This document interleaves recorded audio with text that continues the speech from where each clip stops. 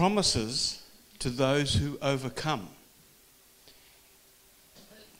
If you can see those pictures and the words, you can dwell on those for a little while and I wonder what they're all about. The promises to those who overcome. You know, in God's word, there are hundreds of promises to those who choose to love and follow the Lord. In the Second World War, my father was a navigator in Sterling bombers. And his squadron flew sorties over Germany through with the Royal Air Force. And the squadron made many raids, including the raids over Peenemünde, which is where the V1 and the V2 rockets were being designed and built. And of course the Germans were sending them up and bombing the hell out of London. And so my dad was one of those bombers that helped put the V1s and V2s to death. The German aircraft guns shot up the flak to bring the bombers down. Could you change, please, to the next one, number 2? And the planes coming back, because they were all shot up, often crashed on the runways or the beach. My father's crew crashed 10 planes. That cost the British government £250,000 times 10. And they survived. Out of 100 crew in his squadron, his was the only crew that survived. At one point in time when they were flying back, one engine cut out. You can land a Sterling bomber on 3 engines. But just so God could prove himself, a second engine cut out. And that's when it began to drop down onto the runways. Sterling bombers are the biggest bomber in the war, in the British side, not the American side. And they've got great big 12-foot high wheels. And those wheels, it landed on those wheels and it bounced up again.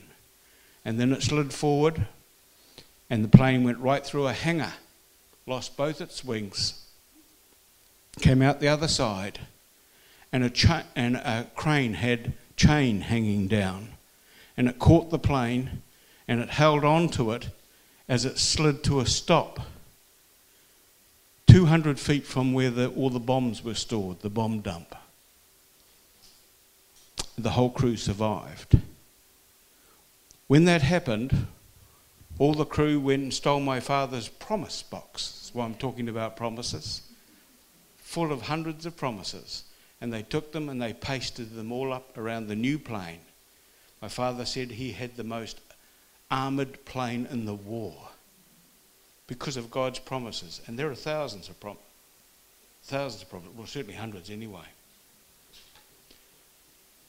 Now, I'm not going to be here all day talking about all of those promises. I'm only going to talk about a few. Now, the book of Revelation, there are some extraordinary promises, and they're reserved only for the overcomers. What does that mean? Well, we're going to find out. These promises are so important that we need to understand who is an overcomer in God's eyes and what happens if we don't overcome. Let's take a look at some of these. These are the words of Jesus, who had risen from the dead, gone to be in heaven, and then he appeared to the Apostle John on the island on Patmos several years later. And you can read all about these special promises in Revelations chapter 2 and 3. When Jesus himself came from heaven in a vision and dictated to John letters to send to the 7 main churches.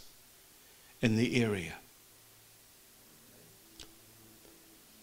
That existed right there at the time. But right now I'm going to summarize them for us, as I believe that these letters are as relevant to the church, that is the body of Christ, today as they were then. Let's have a look at these. Revelation 2:7.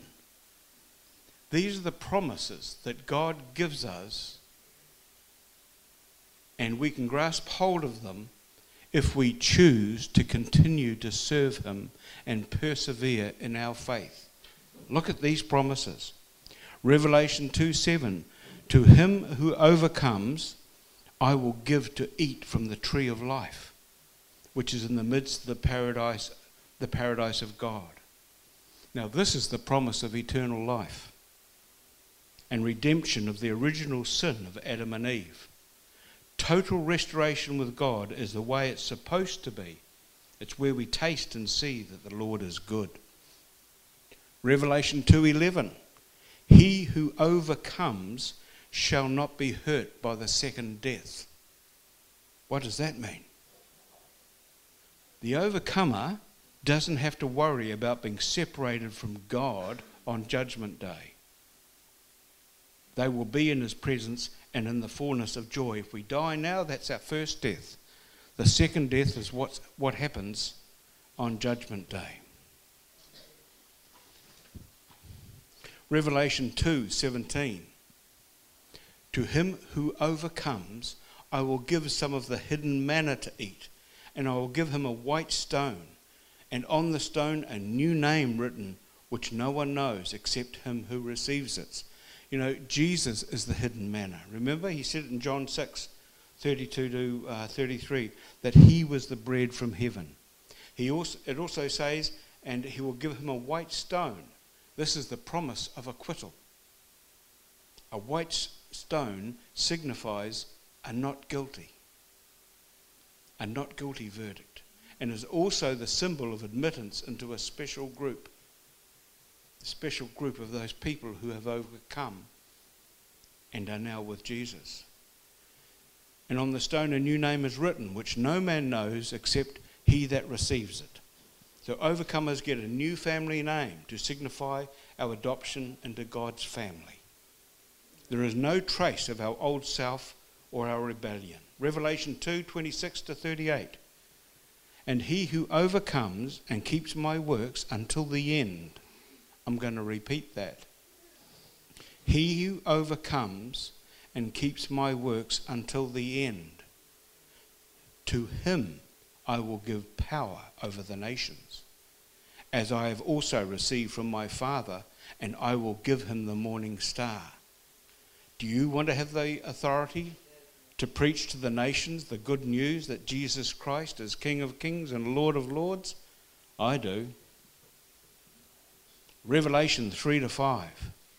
He who overcomes shall be clothed in white garments, and I will not blot out his name from the book of life. And I will confess his name before my Father and before his angels. To me, this has to be the most powerful promise of all time to those who overcome. If we persevere, if we stay true to our Lord, he will not blot us out from the book of life. That tells me that therefore some will have their names blotted out from the book of life. That's what the scripture says. Revelation 3:12. He who overcomes, I will make him a pillar in the temple of my God, and he shall go out no more. I will write on him the name of my God and the name of the city of my God, the New Jerusalem, which comes down out of heaven from my God, and I will write on him my new name. Revelation 3:23. To him who overcomes, I will grant to sit with me on my throne, as I also overcame and sat down with my Father on his thrones. Folks, these are the words of Jesus himself. These are not the words of a preacher or from a book. These are the words of Jesus himself. It is amazing that it is promised to the one who overcomes, to the ones who persevere to the end, who keeps the works and the words of Jesus even unto the point of death. When I think about that, I always see that picture of the ISIS soldiers on the beach with the Kurd Christian men knelt down in their orange boiler suits. And not one of those men said, I will accept ISIS. I'm not going to renounce Jesus Christ. And they all lost their lives unto the point of death. However, many believe that they do not need to overcome anything. They believe that it was all done and dusted for them in time past, at that one moment of when they came to faith. But if this was really so there would be no reason for Jesus to speak about those who overcome, would there? For speaking about it not only means that there is a need to overcome, but also that there will be some who will not overcome, and to them the above promises will not apply.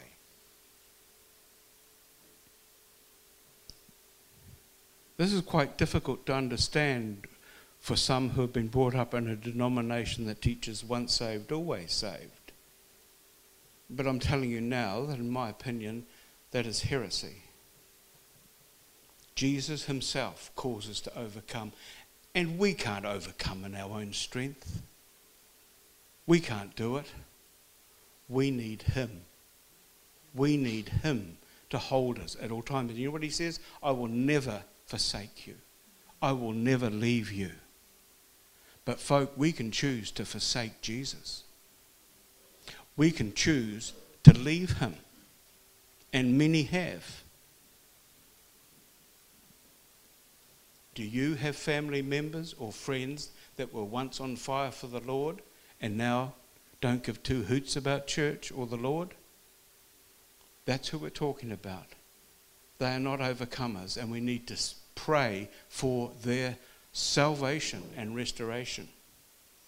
Overcomers are followers of Christ who successfully resist the power and the temptation of the world system. Des talked about, don't let the world system suck us up. An overcomer is not sinless, we're all sinners, but hold fast to their faith in Christ until the end. He does not turn away when times get difficult or become apostate. Overcoming requires complete dependence upon God for direction, purpose, fulfillment, and strength to follow his plan for our lives. Now let's have a closer look at the context of where and when these promises were made. And you've got all week to go and read chapter 2 and chapter 3 for yourself to find out if I'm just making it up or whether I'm reading the same Bible as you. Firstly, you can read in Revelation chapter 1 how Christ himself appeared to John and told him to write to the 7 churches. Imagine John stuck in this cave on the Isle of Patmos. Do you know that they had tried to boil John alive in boiling something or other? And he survived, and then they sent him to the Isle of Patmos. And there he worshipped the Lord. And there the Lord suddenly appeared to him. It's beautiful to read. And the importance of reading Revelation, by the way, is stated in verse 3. Revelation 2:3. Blessed is he who reads, and those who hear the words of this prophecy, and keep those things which are written in it, for the time is near. Boy, the time was near for many of the Christians when John wrote this and sent those messages to those churches. Persecution came upon those churches in the most horrific way. And persecution is coming up ahead for this generation, I believe. These churches all existed at the time of John's incarceration in the cave. And if you ever watch David Pawson's DVD series on Revelation, he describes how he visited each place and described in depth what happened to them.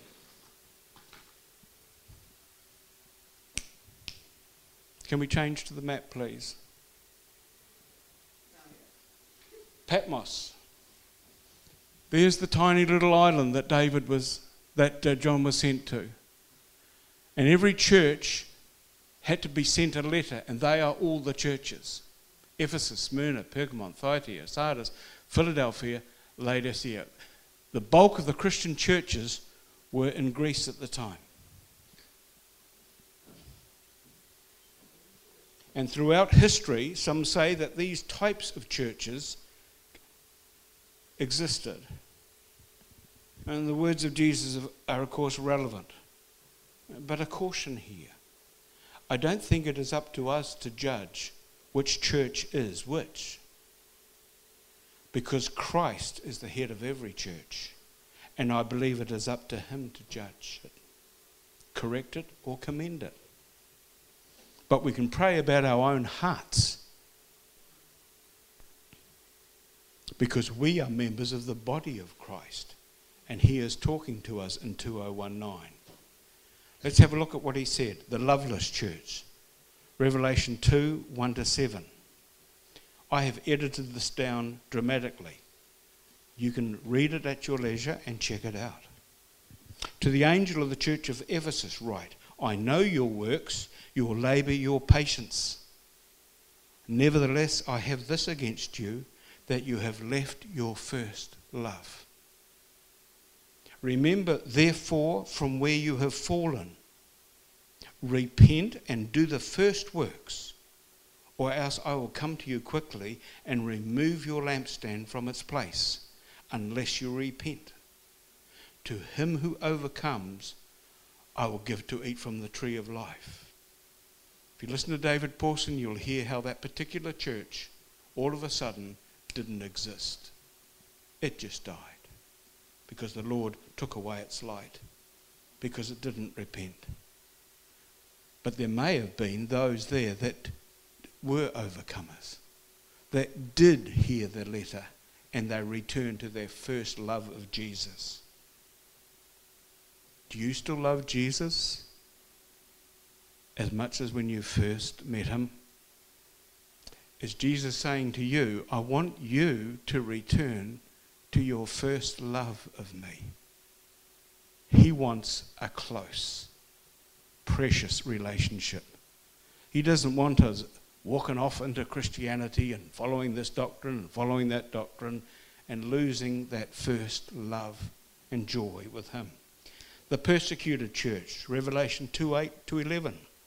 And to the angel of the church in Smyrna write, I know your works, tribulation and poverty, but you are rich. Do not fear any of those things which you are about to suffer. Be faithful unto death, and I will give you the crown of life. He who has an ear, let him hear what the Spirit says to the churches. He who overcomes shall not be hurt by the second death. The compromising church, Revelation 2:12-14. And to the angel of the church in Pergamos write, I know your works, and you hold fast to my name, and did not deny my faith, even in the days in which Artemis was the faithful was martyred. But I have this against you, that you hold to the doctrine of Balaam,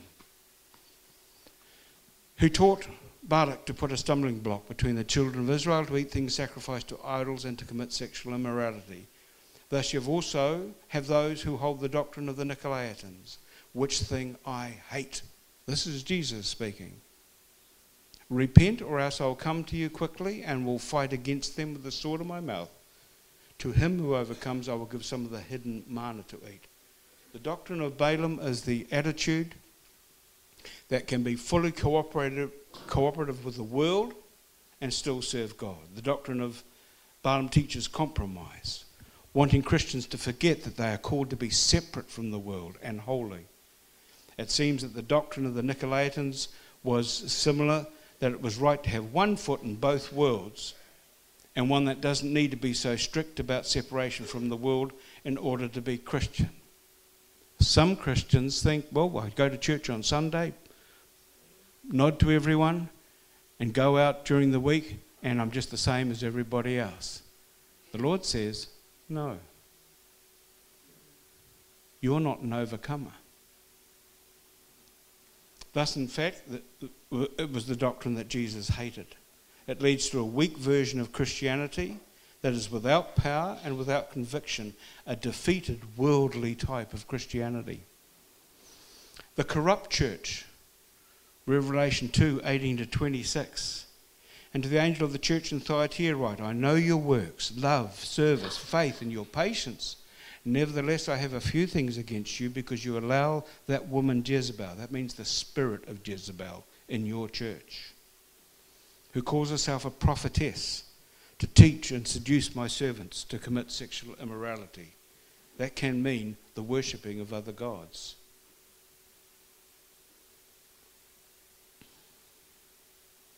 Alex came across that in a church in Auckland last weekend, where someone was saying another faith had the same way, perhaps the same way to God, and Alex very wisely corrected it with the perfect scripture that there is only one way to the Father, through Jesus.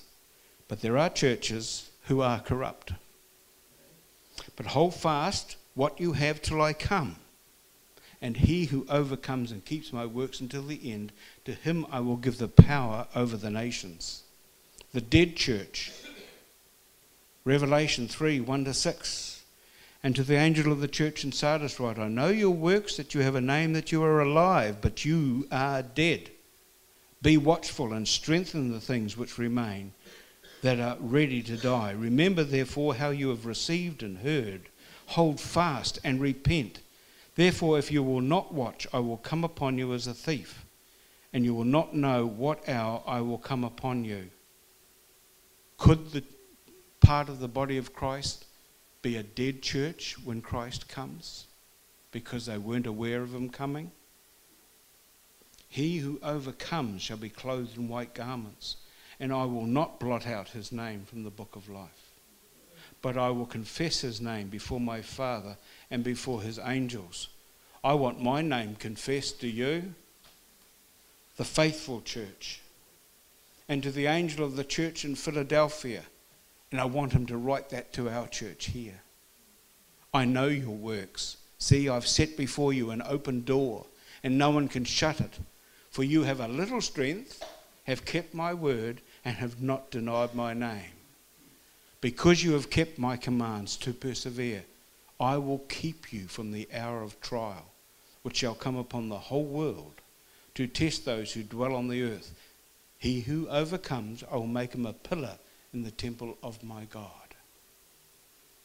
The lukewarm church, Revelation 3:14-22. And to the angel of the church of the Laodiceans write, I know your works, that you are neither cold nor hot.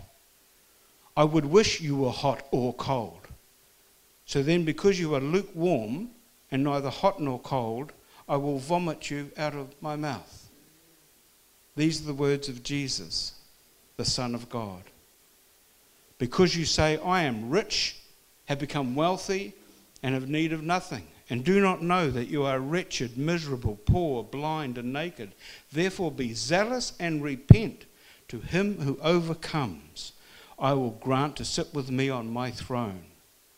He who has an ear, let him hear what the Spirit says to the churches. So how do we become overcomers and receive these eternal promises? Troy Buer, in his book, Living Life Forward, says, why survive the troubles of this world and constantly lick your wounds? Rise up and live a courageous life that turns wounds into scars. Be healed of your survival mentality. We're on to the next one, please. Be healed of your survival mentality and go after your kingdom purpose. Today is a good day to be strong and courageous. Go after the upgrade by becoming an overcomer. Say goodbye to survival and move into the promises of God for your life, for your eternal life. Let's say that again. Today is a good day to be strong and courageous. Go after upgrade by becoming an overcomer. Say goodbye to just surviving and move into the promises of God for your life, your eternal life. Proverbs 3:5-6. Trust in the Lord with all your heart and lean not on your own understanding. Don't be an intellectual Christian that knows it all but doesn't trust the Lord for what's going to happen the next day. In all your ways acknowledge him, and he shall direct your paths. 2 Corinthians 12:9, and he said to me, my grace is sufficient for you, for my strength is made perfect in weakness. Therefore most gladly I will rather boast in my infirmities, that the power of Christ may rest upon me. I also like 1 John 5:3-5 in the Amplified Bible. For the true love of God is this, that we habitually, that means regularly, that means all the time, keep his commandments and remain focused on his precepts. And his commandments and his precepts are not difficult to obey. For everyone born of God is victorious and overcomes the world. And this is the victory that has conquered and overcome the world, our continuing, persistent faith. That is the key. Our continuing, persistent faith in Jesus, the Son of God, who is the one who is victorious and overcomes the world, is the one who believes and recognizes the fact that Jesus is the Son of God. Someone said to me the other day, well, I don't know if we're going to have enough finances to do this or finances to do that. And my reply was, but Jesus has always looked after me. He has always looked after me. Because I love him and he loves me. And I can rely on him. Even when the bank account says 0. Always something happens and it goes up again. He is so faithful. John 5:3-5 in the Contemporary English Version. We show our love for God by obeying his commandments. And they are not hard to follow. Every child of God, all of us in this room, can defeat the world. And our faith is what gives us this victory. Our faith in Jesus. Not in the church, not in Christianity, not in religion, in one person, Jesus Christ. No one can defeat the world without having faith in Jesus as the Son of God. Let's just stand and bow our heads. And I just want you to ask the Lord,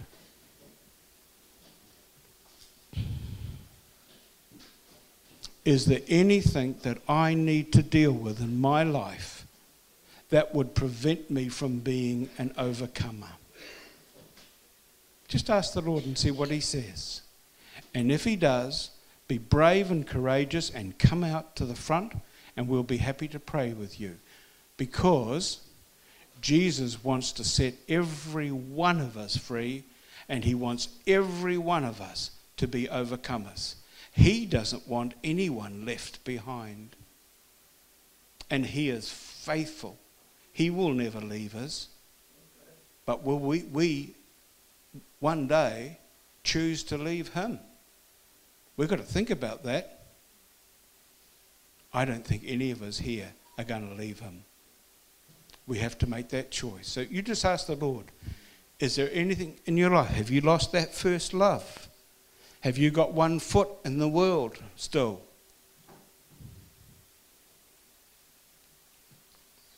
Do you still have a problem with lust, which is sexual immorality? Do you have a problem in believing in other gods still?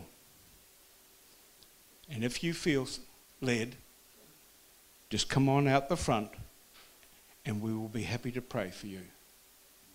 Thank you.